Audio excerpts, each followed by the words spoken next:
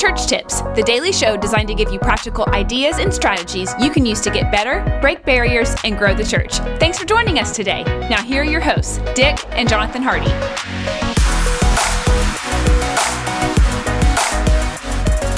Hey friend, it's great to be with you here on this episode of the Church Tips Podcast. We are so excited to have you with us. We are in the process of talking about the new book, Arrow Striker, and first-time author Jonathan Hardy. And we are so excited to jump into today talking about money. So you've got this book inside you, and we've talked over the last few episodes of how do you get that book out of you and onto paper and into print. Yeah. But today we're going to talk about the reality of budget. Most of us don't have unlimited resources. And we're excited to talk to Jonathan today about the kinds of things that you could think about as you jump into the journey of writing your first book. So, Jonathan, get us started on it. Well, I want to thank those of you who have purchased the book Arrow Striker, Yeah. by the way. I'm very grateful for that. I know many have, and it means a lot that you would pick up a copy. And if you haven't yet done so, want to encourage you to still do that. You can get the audiobook, the ebook, or the paperback, as Dick is holding up here. And also, don't forget that we have an Ozark Mountain getaway that we're giving away to people that you can be entered in to give as a giveaway for having purchased any version of the book. And all you have to do to get entered in is to go to arrowstriker.com/giveaway. And that's a place where you can go to fill out the form, put your receipt number in, and you'll be all set and entered into that giveaway. So I'm pretty excited about that. We'll do the drawing, and you could be the big winner. Be the lucky winner, yeah. We could. So, but we've got this whole idea here where so many pastors, ministry leaders, people with influence, they've got these book ideas in them, and yet we talked about in the last episode, we're busy. And so many people are so busy that it's like, how can you finally get that from your mind to paper? And now we're talking about how to actually publish it, especially when resources are limited. And there's a lot of different situations people could be in, but nonetheless, it's like you want to publish this book, but I mean, how are you gonna actually do it? And so that's what we're hoping to be able to talk to you about today. Well, and we walked through the whole journey of the kinds of things we're going to talk about, the different avenues for you to be able to publish your book. So we'd like to have Jonathan just kind of go step by step down through the options that are available to you, and then we'll talk about the pluses and minuses of each one. So sure, what do we got? Yeah, and hopefully through this we save you time. You know, we spend a lot of time, we spend a lot of phone calls, a lot of research, a lot of reading. And our hope is that we can collapse the time for you so that way you can be able to make an effective decision quickly. Yep. As it relates to publishing, though, the most common thing that people think of when it comes to publishing is just more of what we call the traditional publishing route, which is where you have a publisher that picks up your book, your manuscript. They do all the work. They put it into writing. They put it into print. Excuse me. And then they literally print the copies. And that's certainly the most economical for the writer, because the publisher is the one who's covering the cost on the front end. They're fronting all the money for it.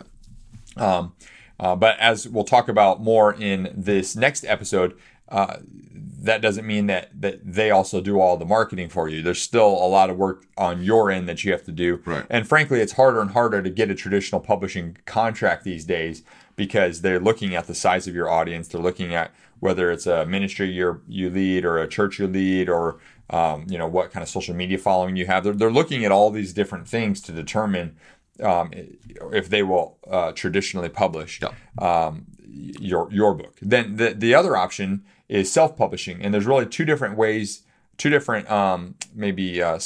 to the self-publishing route. The one is to self-publish and then print a bunch of inventory of books.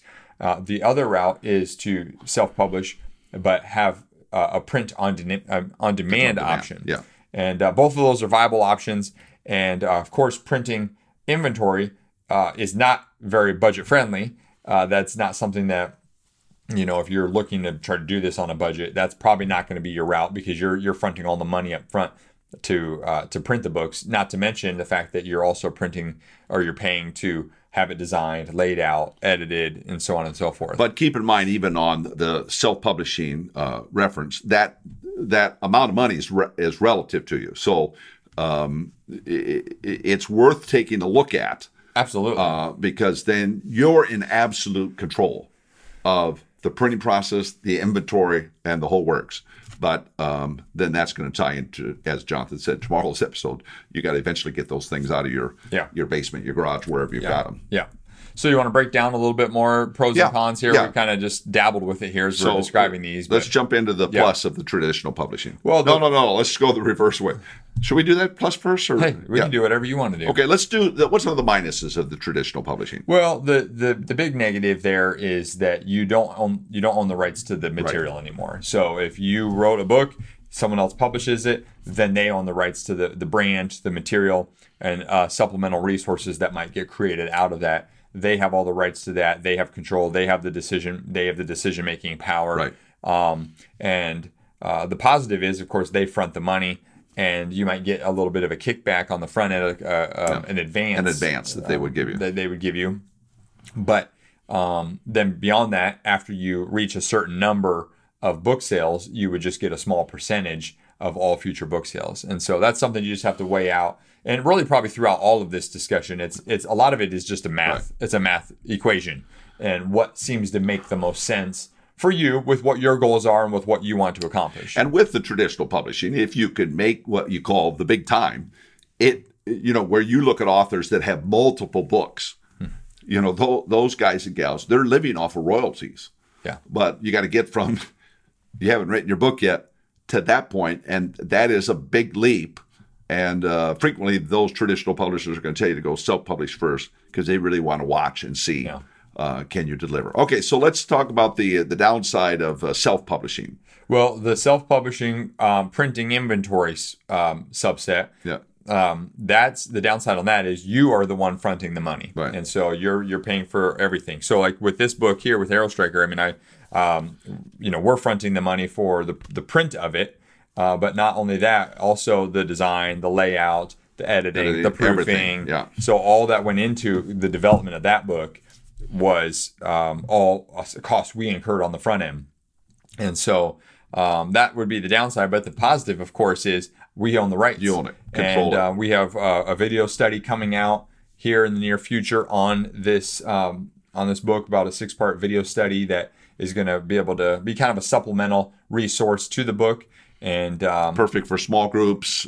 Small groups, Bible studies. Yeah. And then a sermon series outline that's also going to accompany the book, and for churches and pastors to do a sermon series using content from it. So, and the point is, when you self-publish, you could do those things because it's yours. Yeah. So that's the positive, both for the self-publishing and the printing the inventory and self-publishing on demand. Now, on demand, there really isn't a lot of downside to that these days. I mean, this is becoming more and more popular because with Amazon, they have something called KDP, which stands for Kindle Direct Publishing, where you literally can print on demand. And so they, when someone purchases your book on Amazon, it prints a copy and ships it out to them. And so that's a really nice feature. The one potential negative, and I wouldn't say it's a giant one, but as we went through the process, it was when they're printing the mass quantities, they're running through a certain number of them to make sure the print is absolutely right. You could have a risk with the print on demand that the print might be just a tad not quite what you want. Yeah. Small risk. But that is a risk on the negative. The positive on that, Jonathan, on the KDP or and you're obviously no inventory. You're not paying for all the inventory up front, and you don't have to store the inventory, which that's a big one. But now you are paying more per book than you would with the self-publishing. Well, than the print inventory. Yeah, both of these are. I know it's a little maybe confusing, but they're both self-publishing options. There's just the printing inventory. Yeah, on the printing inventory, obviously, your cost per book is going to be a little bit lower. Oh. So that's where it comes back down to the math. To your goals. What are your goals? And you have to establish what are you hoping to achieve through the printing of a book and trying to figure out what's going to be the best option for you based on your resources that you have. Yep. Now, arrowstriker.com. Go to Amazon or arrowstriker.com, pick up the book, and be sure to enter and fill out the form for the giveaway. We're excited to be able to see if you'll be the big winner for the Ozark Mountains getaway. It's going to be a great time bringing you in here to Southwest Missouri. Enjoy Silver Dollar City and all that Branson has to offer.